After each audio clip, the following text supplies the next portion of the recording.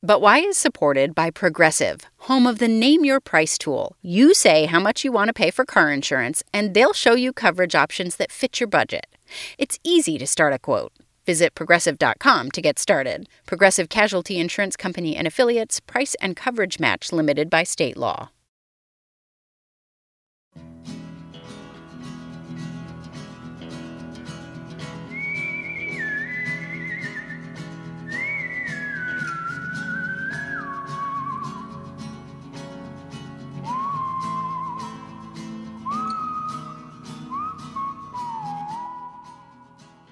This is But Why, a broadcast for curious kids.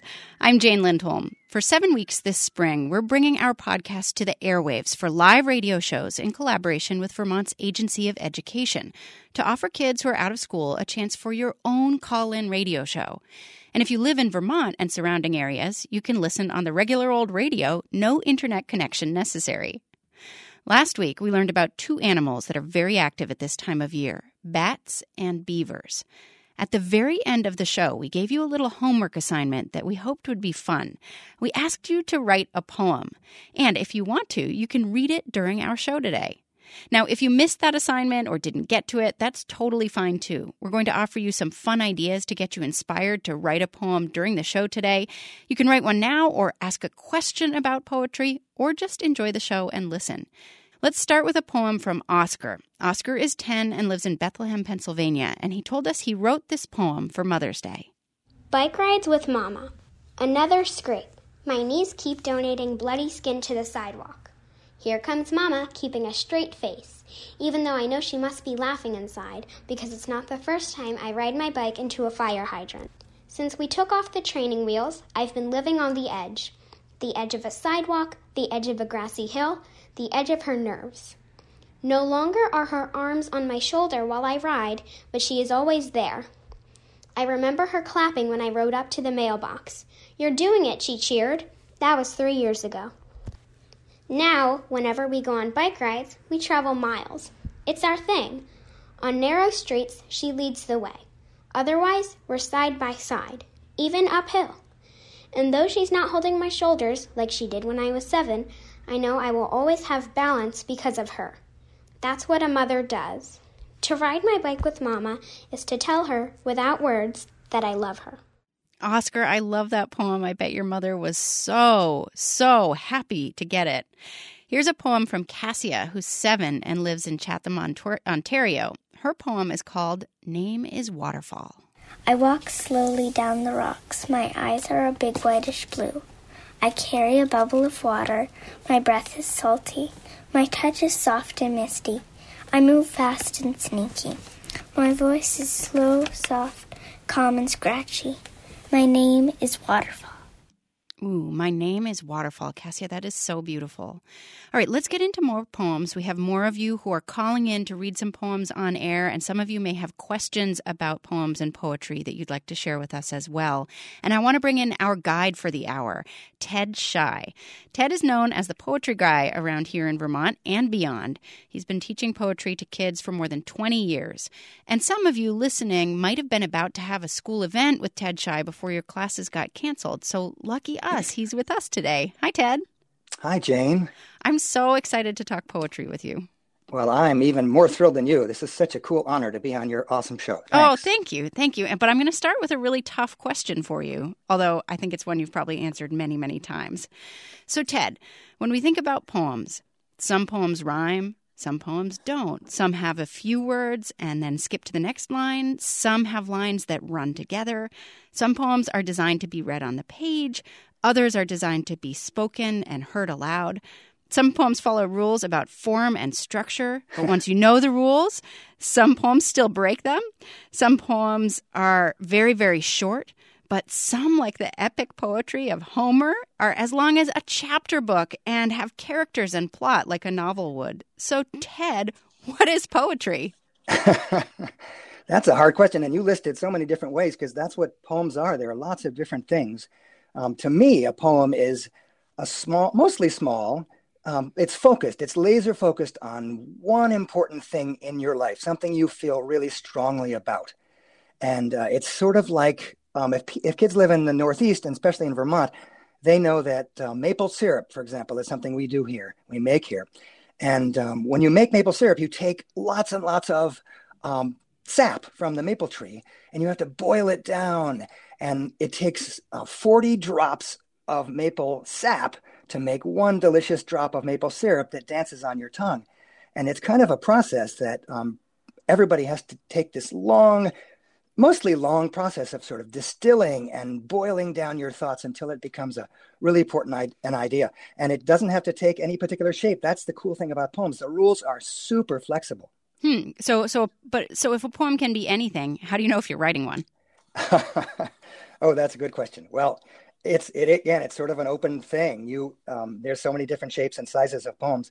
But it is something that you know in your heart. You've written something, like Oscar was writing about such detail and living. I loved the way he described living on the edge. And Cassia was filled with details about her voice and her breath and her eyes.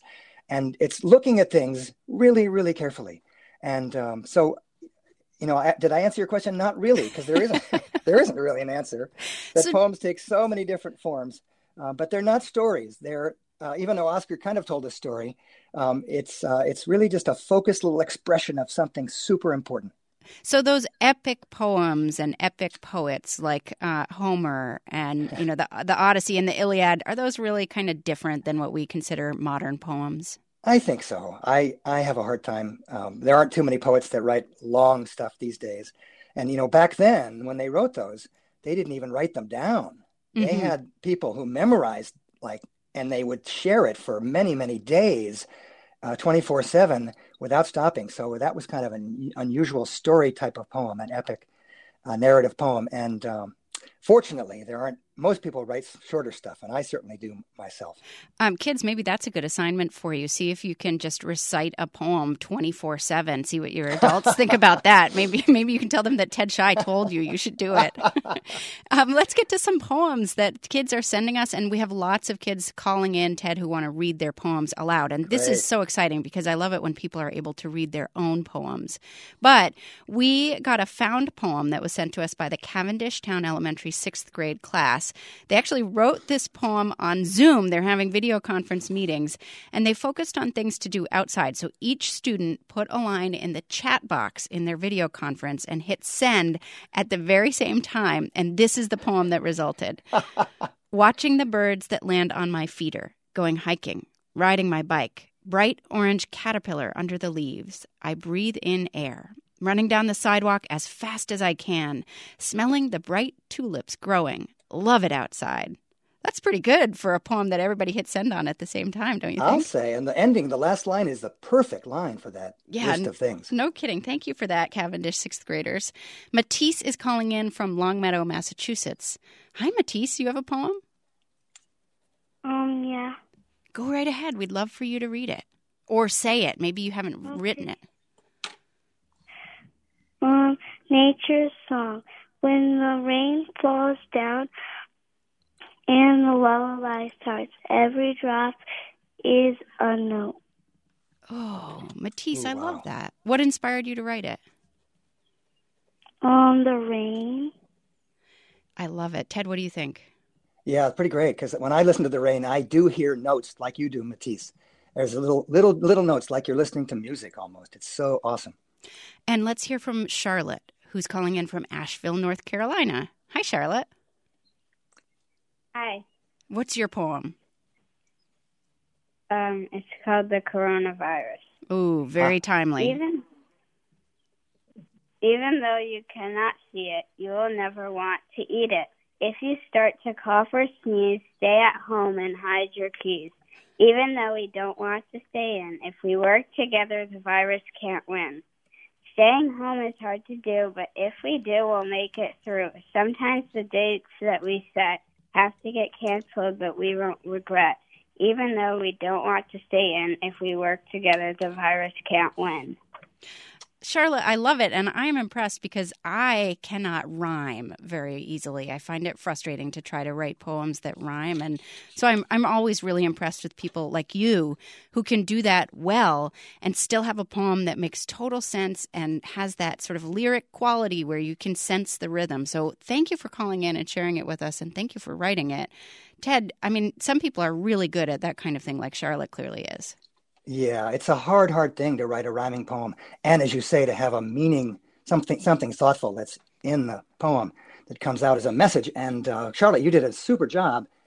Getting the rhythm is also, rhyming is not that easy, but getting the rhythm right is even harder because it has to be like a song. You can almost put it to music so that someone else can pick up your poem and read it. And that was beautiful. Wow.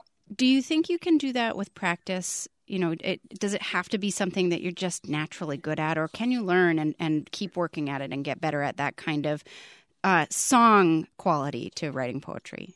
Yeah, I think you can. Some people are kind of born with that natural interest and attraction to rhymes. I certainly had that attraction as a kid. Dr. Seuss and other rhyming poets and songs, actually lyrics of songs, had a huge impact on me. I didn't do much writing, but I was listening to lots of music and listening to poems that were read to me.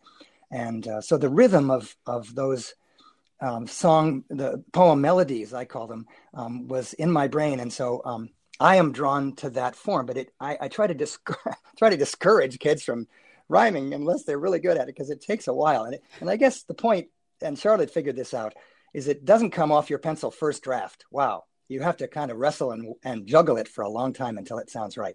Charlotte was also writing about something that's happening right now, Ted, and that is one of the things that I really get a lot of value out about sometimes reading poems, but also writing poetry, is that ability to, you know, you were talking earlier about focusing your words and focusing what you're writing about when you write poems, and sometimes that's so helpful to help figure out what you're feeling or what you're going through, and you do that too, right?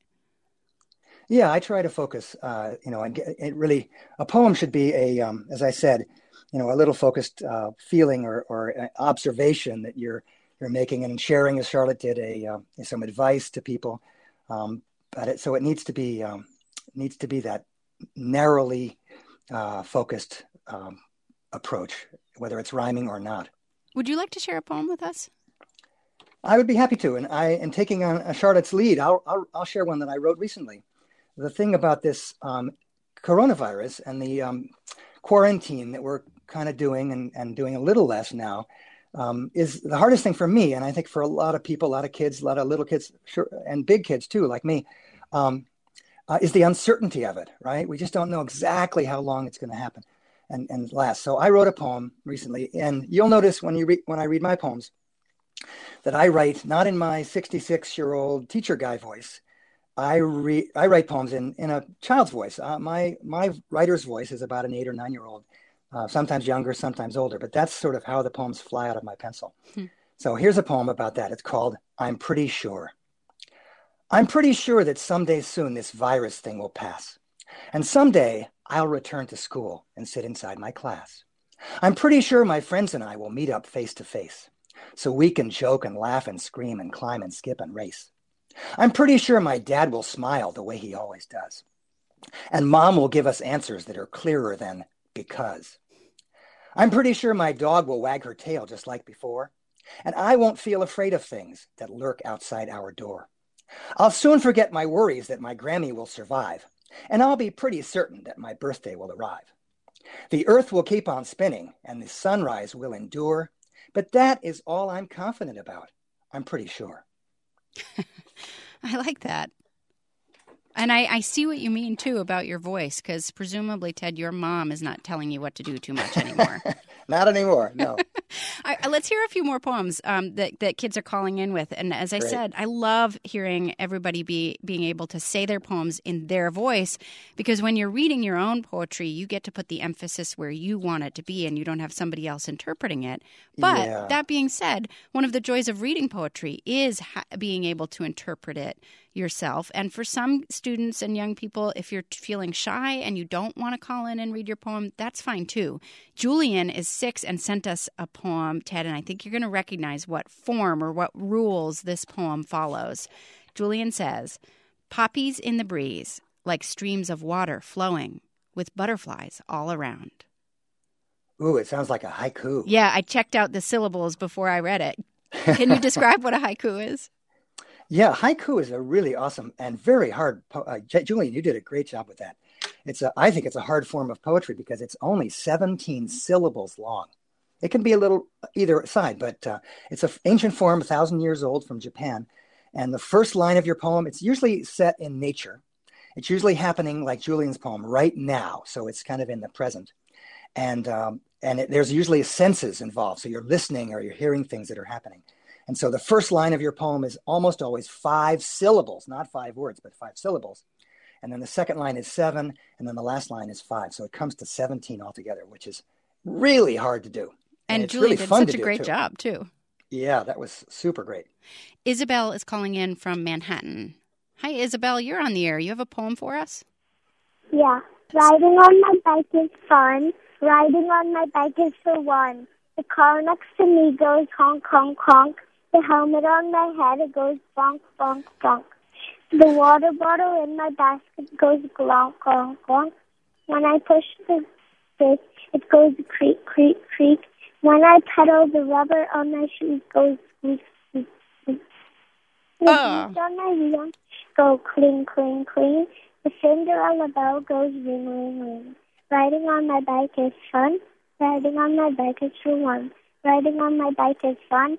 Now my poem is done. Isabel, I love it. And Ted, one of the things I love about Isabel's poem is the way she repeats that word that is a sound, and it sort of helps my brain understand and picture that sound as she's reading it. Because a lot of these, are the sounds, it's like an onomatopoeia, right? It's the sound that the thing actually makes. My water bottle goes glunk, glunk, glunk. That was so cool. Yeah, that's a funny word, onomatopoeia, but it means, using words that have sounds in them so you can actually hear her honking and bonking. It was really fun. Isabel, thank you for that. Let's hear from Ramona, who's calling us from Glenside, Pennsylvania. Hi, Ramona. Hi. You have a poem? Mm-hmm. Great. Miss Mary eating all she likes. When cat eats her cream, she will scream. Ooh, I like it, Ramona. That was a very great one. I like thinking of Miss Mary. That was not who I thought Miss Mary was going to be. Thank you for sharing that. Listeners, if you are a young poet, you can share your poems with us. It's me, I'm here, and Ted Shy, who teaches poetry workshops all over the state of Vermont and beyond. And coming up next, we're also going to hear from spoken word poet and educator Rajni Edens. We'll be right back. I'm Jane Lindholm, and this is But Why, a broadcast for curious kids. We're talking about poetry today with Ted Shy. Here's a poem from Dario, who's 5 and lives in Milton, Ontario. The volcano rumbles louder and louder. The lava flows quicker and quicker.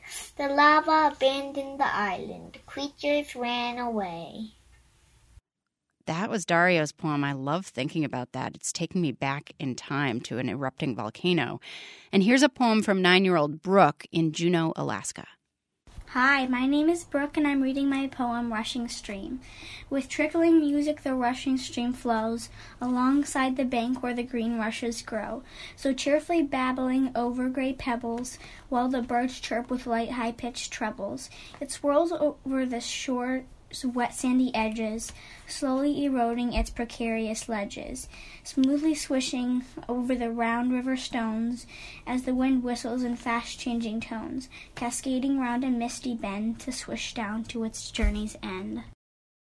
Thanks for sending that, Brooke. I love that poem. We're hearing from so many young people with such beautiful poems and poetry and so much you're observing in the world around you and thinking about. And then, as Ted mentioned, sort of distilling it down from a big thought into something really tight and clear and a real point of view. You guys are amazing. Let's hear from Nora, who's calling in from Shoreham, Vermont. Hi, Nora. Hi. My poem is called Butterfly Grace. Butterflies are nature's beauty to the eye, and what they are is so much beauty. They lay eggs upon milkweed they eat. Butterflies' wings are like smooth butter. They are so graceful. 1, 2, 3, 4. Oh, you know it's true. It's oh so beautiful. Nora, that's a beautiful poem. Wow. Thank you for sharing it. I want to pair your poem with one from Bella, who's calling in from Orem, Utah. Because, Bella, what you told our producer who's screening the phone calls is that your poem is about flowers. And so a poem about butterflies and a poem about flowers seem like they could go really well together. Are you there, Bella? Yes. You want to read your poem? Yeah. Great. I saw white flowers. When they didn't bloom, they looked like little balls. Why do flowers bloom? Bella, I love that. Thank you. And boy, you ask a really important question there. Why do flowers bloom? Thank you for your poems. Bella and Nora, they do pair well together. We've got the pollinator and we've got the flowers. Ted, we have you here, but let's bring another guest into the conversation as well. Rajni Edens is a spoken word poet, an MC, and a teacher. He was the youngest member of the African American Writers Alliance, starting when he was 11, and he teaches around Vermont and beyond now. Rajni, nice to talk with you today. Thank you so much for being on the show. Oh, it's an honor to be here. Thanks for having me. Have you been hearing some of our young poets share their poems that they've written? Definitely. It's been beautiful to hear the creative imagination of all the children. It's awesome to hear their words. Yeah. So when you talk to young people about writing poetry, I mean, you have your own experience. You started with the African American Writers Alliance when you were 11. How did you know that you wanted to write poetry and that you had a voice that deserved to be heard? Well, even before I started sharing a lot of my own work and creating my own poems, my mother has always been a tremendously imaginative person and creative and playful person. So she would always make up songs in the kitchen sometimes, like, there's a monster in the kitchen trying to cook, and he's giving everybody dirty looks. There's a monster, come and see, chewing on green celery. There's a monster in the kitchen trying to cook. So she would always be fashioning little ditties like this. A lot of my inspiration comes from her because she's also a tremendous writer. That's why I kind of first encountered the craft. She would have me read her poetry back to her, sometimes whether I wanted to or not. And I think that gave me a love for language and the power of words to inspire and touch people's hearts and minds. And also just the magic that you can find there and being playful and sharing your own story and your own perspective on things. So I love that about words to this day. Rajni, Ted said that when he writes a poem, his sort of inner voice, his writing voice is like the voice of about an 8-year-old. How old is your writing voice? Well, I've never been asked that. I'm not sure. I think when I was younger, I wrote a lot of my poems were to either girls I liked that I never was brave enough to tell that to, but to tell it to my journal, are about just kind of challenging things in the world, like racism and making sure people are treated equally and fairly. So I feel like I had an older voice pretty early on. Either that it was kind of, my voice has always been pretty much my age wise, but I think early on I had got this in my mind that words could be used to transform the world in positive ways. So I wanted to speak very truthfully and powerfully to a lot of the things I saw in the world that needed to be changed. Ted, Rajni started writing poems really young. Did you also start when you were a kid? No, Jane, I was attracted to them, but there weren't, frankly, I'm a lot older than Rajni. There weren't that many to choose from back then. There were some British poets that were sort of talking about, a life, a style of life that wasn't at all like mine. And there was Dr. Seuss, thankfully, and a few others. But no, I didn't do much writing. I was one of those kids that kind of struggled. And my mom would read some to me, but I didn't have as awesome a mom, I don't think. She's pretty awesome, but not as creative as Rajni. Yeah, Rajni, that's pretty cool to have a mom who's actually, sort of singing to you and singing poems. And, when you talked about the way she would make these sort of games and verbal games in the kitchen, you sang it. And it seems like, from what I know of your work, that vocal quality, that doing it out loud part, and sometimes singing your poems is really important. How do you think about that idea of making it something that should be out loud for others? Well, I think that speaking and expressing, singing, using the voice is something that really brings the words to life, brings a story to life. We all have, the voices, of course, in our heads when we're reading something or hearing the poem. But I think when you hear that voice of the person who is actually expressing that idea or that experience, that moment or that story, it gives it a whole other dimension of experience for you. It takes you on a journey more vividly, I think, than sometimes can be drawn from just reading the words. Let's go to one of our other young poets who's calling in. Connell is calling in from East Haven, Vermont. Go right ahead. You're on the air. You have a poem for us? Yes. I'm doing this for my class taught in Riverside School and Independence School. Mm-hmm. So it's kangaroo. Bouncy, cute, running, jumping, fighting, really great, cool animal, marsupial. So, Connell, have you ever seen a kangaroo? Is this an animal that you're especially interested in? I think I've seen one at the zoo. Yeah, I've seen one at the zoo in Boston. And did writing this poem about the kangaroo make you look at kangaroos differently, or you're thinking of it as just sort of like, this is something I have to do for my school? I thought of it sort of like this is something I have to do for my school, but I thought like this is something this is something I have to do for my school and everybody who's there. Yeah, well, thank you for reading it. Yeah, go ahead. You were going to say something else?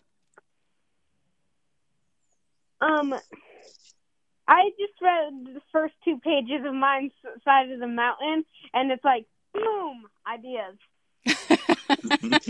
That is awesome. Connell, thank you very much for reading your poem. Let's hear one from Edda, who's calling in from Craftsbury, Vermont. Hi, Edda. The mermaid. I see a mermaid gliding through the water, flicking her tail. She makes a tiny ripple. She can have any color tail. She lives in any place. She is magical, mystical, beautiful. I love mermaids. Oh, I love that one, too. That's so cool. Thank you for sharing that poem, Edda. Let's get another poem in here before we come back to Rajni, because, Rajni, I want you to read a poem, too. I want to hear one of yours. But first, Eve, who's with us from Orwell, Vermont. Eve, you have a poem to share, too? Yeah, I do. Great. Okay. Poet's garden, where's the poet? Poet's garden, who's the poet? Blossoming trees, plum, pear, apple, falling to the ground, blowing in the wind. Each one a single word, thought, petal. Something wispy in the background, seems secret. Blue gem, magic doorway, one bench, surrounded by green grass, carpeting the world in light, color of buds, blooming into a sea of which no one can explain, going on forever, disappearing, gone, into a yellow sky. Eve, I like that. So what inspired that poem? Well, I used to live in Chicago, and I would go to, for some reason I don't remember the name of the museum, but they had Vincent van Gogh's Poet's Garden, and I would always look at it, and it was my favorite painting in the museum. So I thought of it, and I was like, oh, I think I should write a poem about that, because like words just came to me like that, describing it and putting them together became a poem. Eve, I love that. That's so cool, and thank you for sharing that. It's really cool when another piece of art can inspire your own art. And Rajni, I mean, that is one of the cool things. I mean, Eve said these words just came to her. It was sort of like the poem was there. Does that happen to you? Sometimes that does happen, and it's amazing to witness when it does, when you kind of just are struck by an idea or an urge, a passion that arises in your mind that you have to get it out. It's like the pen takes on a life of its own. So I appreciate that about that inspiration. Will you read or recite one of your poems for us? I love to. I actually was going to share another one of my mother's pieces. She has an incredible poem called "Nobody Came" that I think is really even more valuable today in the world where we need to really affirm and practice peace amongst each other and a show more of a love for peace in the world. So this is a poem called "Nobody Came." Also a song. There should be oceans of tears. Excuse me. I'm sorry. That's one of my pieces. This is this is my mother's poem. Good. Yeah, it did sound good. That's the teaser. All right, here we go. I'd like there to be a war where nobody came. I'd like there to be a war where nobody came. Where the gunners didn't show and the flyers didn't flow like a river carrying death to those below. Where artillery moved too slow, missed the boat and the whole dang show. And we all refused to go, I said, we all refused to go. I'd like there to be a war where nobody came. I'd like there to be a war where nobody came. Where the infantry said no, in clipped tones the taste of snow. And the bombers stated clear, they won't go in here. And sharpshooters closed their eyes, much to the brass' great surprise. And there was peace with no reprise. We chose the peace with no reprise. I'd like there to be a war where nobody came. I'd like there to be a war where nobody came. Where we first would check ourselves, see what our causes do foretell. Tweak where tweaking would do well, then maybe check ourselves again. Remembering some crazy macho win does not signify a win, cannot signify a win. So I'll say it once again. I'd like there to be a war where nobody came. I'd like there to be a war where nobody came. We'd like there to be a war where nobody came, wouldn't you? Ooh, Rajni, thank you. Thank you for that, and thanks your mom for that. What's your mom's name? My mother's name is Randy Eddins, and she was the founder of the African American Writers Alliance back home in Seattle. So that was the foundation for so many poets of African descent sharing their art, and really got me immersed into the craft as a youth. So I always am thankful. Well, I loved hearing that, and I loved hearing your voice and your power in singing it and singing your mom's words, but also through your voice and the power in that and carrying it from one generation to the next, and that idea that, we all have the power to sort of elevate our voices and elevate and illuminate others' voices as well while we're doing this work of being artists and enjoying and learning from art. So, Rajni, thank you so much for being with us. All my honor. Thanks for holding space. That's Rajni Eddins. He's a poet, author, and facilitator, and his most recent work is called Their Names Are Mine. Here's a poem from Evan, who's 8 and lives in San Marco, California. I have a silver key that is special to me. A bad guy stole the key and ran away from me. I chased him really fast, but could not get past. I hijacked a car, but couldn't get far. The town police stopped me before I got the key. Now I'm in jail, that was a fail. And that bad guy who stole the key, he'll always be a mystery. I like that, Evan. And this one is from Andy, who's 7 and also lives in California. Andy sent us a haiku. We feed the black crows. They eat on Gemma's driveway. They like fish crackers. 575. We talked about haiku earlier, Ted. That was a great one there from Andy. It painted a picture perfectly. Yeah, that was wonderful. And let's hear from some other poets and young poets and slightly older but still young poets. I want to bring in Iris Robert. Iris is a high school student here in Vermont, and Iris writes with the Young Writers Project and has her own podcast called Line Break. Hi, Iris. Nice to talk with you.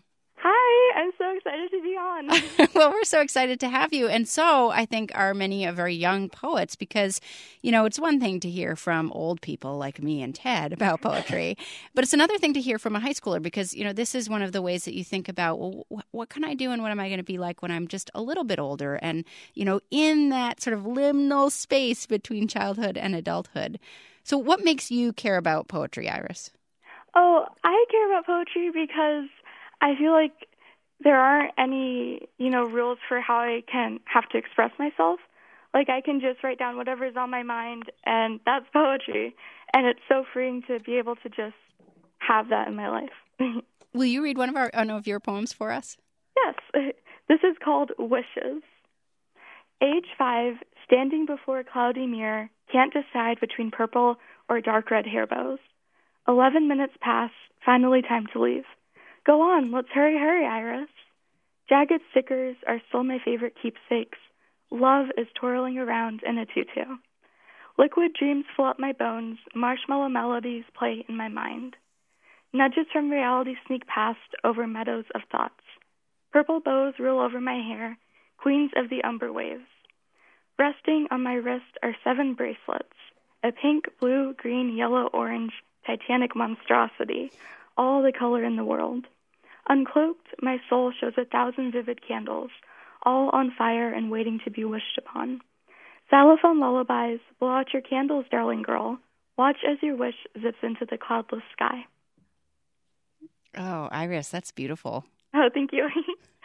I like that you chose one that is in your voice now or nowish, but looking back on yourself as a 5-year-old. Mm-hmm. And Ted, what do you hear in that? Yeah, I love that she's looking backwards. And I heard some of the most beautiful images. Marshmallow melodies was a combination of words that just sounded like music to me. It was music, melodies, but lovely alliteration. We call that alliteration when the M's are continued. And it was a marvelous memory. Thanks, Iris. Thank you so much. Ted, when you think about writing poems and poetry, I understand that in some ways you think people who are writing poems, in some ways writing poetry can make you a better writer. Can you explain why you think that? Yeah, I think that's the message I like to leave with kids when I teach. There's lots of reasons poems are great, but to me, the absolute top reason that a poem is great, writing a poem is great, because they're so short, mostly. A poet has to really choose her words or his words super carefully. Every single word that goes into your poem, especially if they rhyme, but especially, well, not necessarily. And every poem has to have powerful words. And I like to make the point that of all the words we use in our poems, and you heard a lot of great ones, verbs, action words, are the most, like Etta had gliding and flicking, and Brooke in her Alaska poem had a rushing stream. You could even hear the water the way it sounded. So to me, it's a word choice issue. And once you write your first draft, that's fine. But then my favorite part of writing is the juggling that happens after your first draft, when you go back and start and think, every word, is that the best possible word to describe what I want to say? And to me, it makes you a better writer of everything, even letters to your mom. Which you should all be writing. That's right. Iris, I mentioned that you write with the Young Writers Project, which is a program here in Vermont, but I imagine a lot of other states also have programs for young people who are writers and want to get better and explore writing and poetry and other forms of writing. Can you describe what you do with the Young Writers Project? Yes. So it's a really amazing community, really, where you can share your writing and get feedback on your writing and read other young teens writing. And it's just really great to see that and get the support from everyone. And I started my podcast, Line Break, and I'm featuring teen writers from YWP. And it's so cool to hear writing from my peers and just talk about random things in our life. We're going to put a link up to Line Break, Iris's podcast, on the But Why Kids page, which you can find at butwhykids.org. So you can listen to the Iris and the other young poets from the Young Writers Project talk about poetry. Iris, thank you so much for being on the program today. Oh, thank you so much for having me. That's Iris Robert, a high school student in Vermont. We've got more poems and poetry here on the show in the last few minutes of the program. But first, let's go to Isley, who's calling from Downers Grove, Illinois. Hi, Isley. I understand you have a question for Ted. What do we celebrate in Poetry Month? Ooh, good question. Ted, what is Poetry Month all about? Well, Isley, every month is Poetry Month for me. But April is officially Poetry Month, and we celebrate so much of what we've been hearing today. We celebrate the spoken word, the written word, images that are painted with words. So it's a celebration of poetry, and I highly recommend, not just in April, but all year long, to find a favorite poet.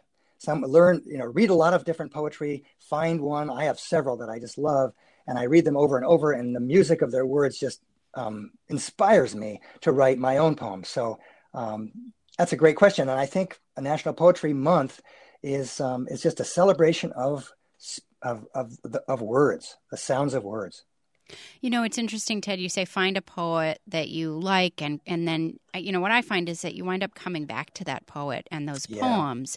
I've been thinking a lot right now about the poetry of Elizabeth Bishop, and my stepmother wrote a book about Elizabeth Bishop. So I've spent some time thinking about her, Elizabeth Bishop, and her poetry, and she has a poem called One Art that's about losing and sort of coming to terms with losing things. And even though in the past I never would have thought about that poem in this way, right now, while we can't go out to see friends as much, we can't go to school, we can't do the things that we've always come accustomed to doing, I've been thinking about that poem and that new approach to thinking about losing things. So I find that you sort of see your favorite poems in a different way as you move through life. Yes. Every time I read a poem, I pick up something different, the sounds of the words, the images that are being painted. And I'm finding that I find myself inspired. There's several of my poems that I've written that were inspired by someone else's concept or someone else's basic premise of their poem. I wasn't copying. We should never do that. But it is pretty cool to see poems and read them again. It's like going back to see and visit an old friend. And that's not cheating to be inspired by someone else's poem? I don't think so. No, you're coming up with your own thoughts, your own images, your own ideas, and that's the important thing. But it's fun to be inspired by someone else. Will you read us another of your poems? Yeah, sure. I'd love to. This is a little bit of a silly one. I have a silly voice sometimes, but it also could be a suggestion for how we might weather the storm of our quarantine right now. We're inside. And so I wrote this a few years ago, but it works. And it's worked for me. I actually did this. The poem is called I Wrote Myself a Letter. I wrote myself a letter. It's true. I'm not pretending. It's filled with lots of juicy news that soon I will be sending. So when I get it in the mail, I'll know what I've been doing. The games I've played, the trades I've made, the food that I've been chewing. I told myself important stuff that I should know about me. I made it absolutely clear I couldn't live without me. I gave myself some good advice to keep myself on track, and maybe if I'm lucky, someday I'll write me back. So grab a piece of paper and an envelope, get a stamp from your parents, and write yourself maybe a poem and put it in an envelope and send it off. And then when it comes in the mail, you can go, oh, look, somebody really cool send me a poem. Or even keep it for when you're older. I've found some things from when I was younger, and it actually is kind of amazing to realize and remember and that flood of feelings that comes back to you when you read your own poetry. Yeah, it's really fun. Poems I wrote 20 years ago, I pick them up and I sometimes scratch my head and wonder where that idea came from. But they're usually really fun to revisit. I totally agree. Let's see if we can fit a few more poems in. We're getting close to the end of the show, so I don't think we're going to get to everybody, but we'll see if we can squeeze in at least a few more. Let's go to Cole, who's with us from Mattapoisett, Massachusetts. Hi, Cole. Hi. This poem is an ode, and it's to our dog Bella that we're going to get. When I see Bella, I hear ruff, ruff. I daydream about the time we will be together and the love you wear on your sleeve for the world to see. At a water park is where I want to be splashing together with you, Bella. Oh, I love that, Cole, and congratulations. What a cool thing to be getting a new dog. I'm going to see if we can squeeze a few more in here, so we won't pause on your poem, but it's really cool. Adeline is calling in from Corinth, Vermont. Hi, Adeline. Go right ahead. Hi. My poem is called Weeping Willow. Green, peaceful, sun-catching, climbed by children, fed on by two cats. My weeping willow tree, my favorite place to be. Oh, that's beautiful. And do you have a weeping willow tree? Yes. On our farm, we have a few that I like to climb. Oh, Adeline, thank you for sharing that poem. What a beautiful image. Lena is calling in from Philadelphia, Pennsylvania. Lena, go ahead. I wanted to see a unicorn, but rather I saw a big moose. Lena, what I love about that is that it's beautifully put, but also right to the point. You could put a period on it. Just, Ted, that was what you're talking about. You sort of focus your thoughts when you write a poem in some ways. Exactly, like a laser beam on the two horns instead of one. Willem is calling in from Orford, New Hampshire. Hi, Willem. Hi. You have a poem for us? Yes. Go right ahead. My sister sits on the couch and reads an audiobook, motionless and unblinking, with her head resting on a pillow. Her toes wiggle with every word. Willem, that's so great. Have you read that for your sister? Yes. What did she say? Well, she was kind of surprised that I had been doing it because I snuck in the room and she did it, but... Willem, that's very cool. I really appreciate that you wrote a poem about your sister, and I bet, if you give that to her, she's going to appreciate that for the rest of her life. Thank you. Ted, we don't have much time left, but I wanted to see if you had any ideas for us for what we call writing prompts, or something that we could use as an idea to get us started with writing, especially if just the idea of writing a poem feels daunting or feels like, I don't even know how to get started. Do you have any ideas for us? Yeah, here's an idea. All you need is your imagination, which I know you all have, and a mirror. Don't go off and find one now, but wait a second. And a pencil and paper. And I love to do this for myself and with kids. Go to the mirror tonight, maybe with a bright light, and look at your amazing face.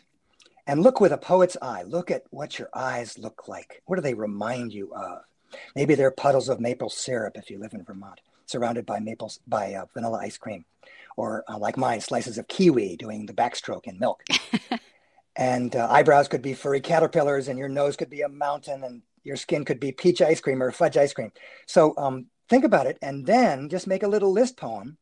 My eyes are like puddles of maple syrup swimming in ice cream, and make maybe 5 or 6 different face parts that you pick, and just describe them using the most beautiful words you can. And make sure you give a verb. Don't just say your eyebrows are like furry caterpillars, but maybe they're doing the cha-cha across your forehead or something like that. So give them something to do. That makes your image come alive. So just make a little poem about your face, your awesome, amazing face, just using similes, those things when we say something is like something else. So I think it'll make a pretty fantastic poem. Or you could write about your sister and talk about her wiggling toes. Yeah, like that was Willem pretty did. cool. Yeah. Well, Ted, this has been such a pleasure talking and thinking about poetry. And, I wish that we were all in our classrooms and in our school groups still doing our poetry workshops. But what a treat to be able to have you with us today. Well, Jane, it's been a huge pleasure, a treat for me. I'm a big fan of your show. And when I look at a Google search, But Why comes up as the top one in the whole country, which is pretty cool. So this is a great honor. So thanks for including me. Oh, you're welcome. And thank you. And thanks to all of our budding poets for sharing your poems with us today. What a treat to be able to hear you read your poems. And again, thanks to Ted Shy, the author of 6 poetry collections. He's also a poetry educator. You can find him doing poetry workshops in schools around the country and also at poetryguy.com. That's all the time we have for today. Next week, you're going to want to join us here because we are going to be talking about space and space exploration with the chief scientist at NASA, Jim Green. So send your space questions to questions@ butwhykids.org and listen live next Friday at 1 p.m. We also have great other shows coming up for you, including a kid press conference with the Vermont governor and a show all about music. Thanks to James Stewart, Melody Bodette, our producer, Lydia Brown, and our theme music here that you're hearing now is by Luke Reynolds. I'm Jane Lindholm. We'll be back next Friday. Until then, stay curious.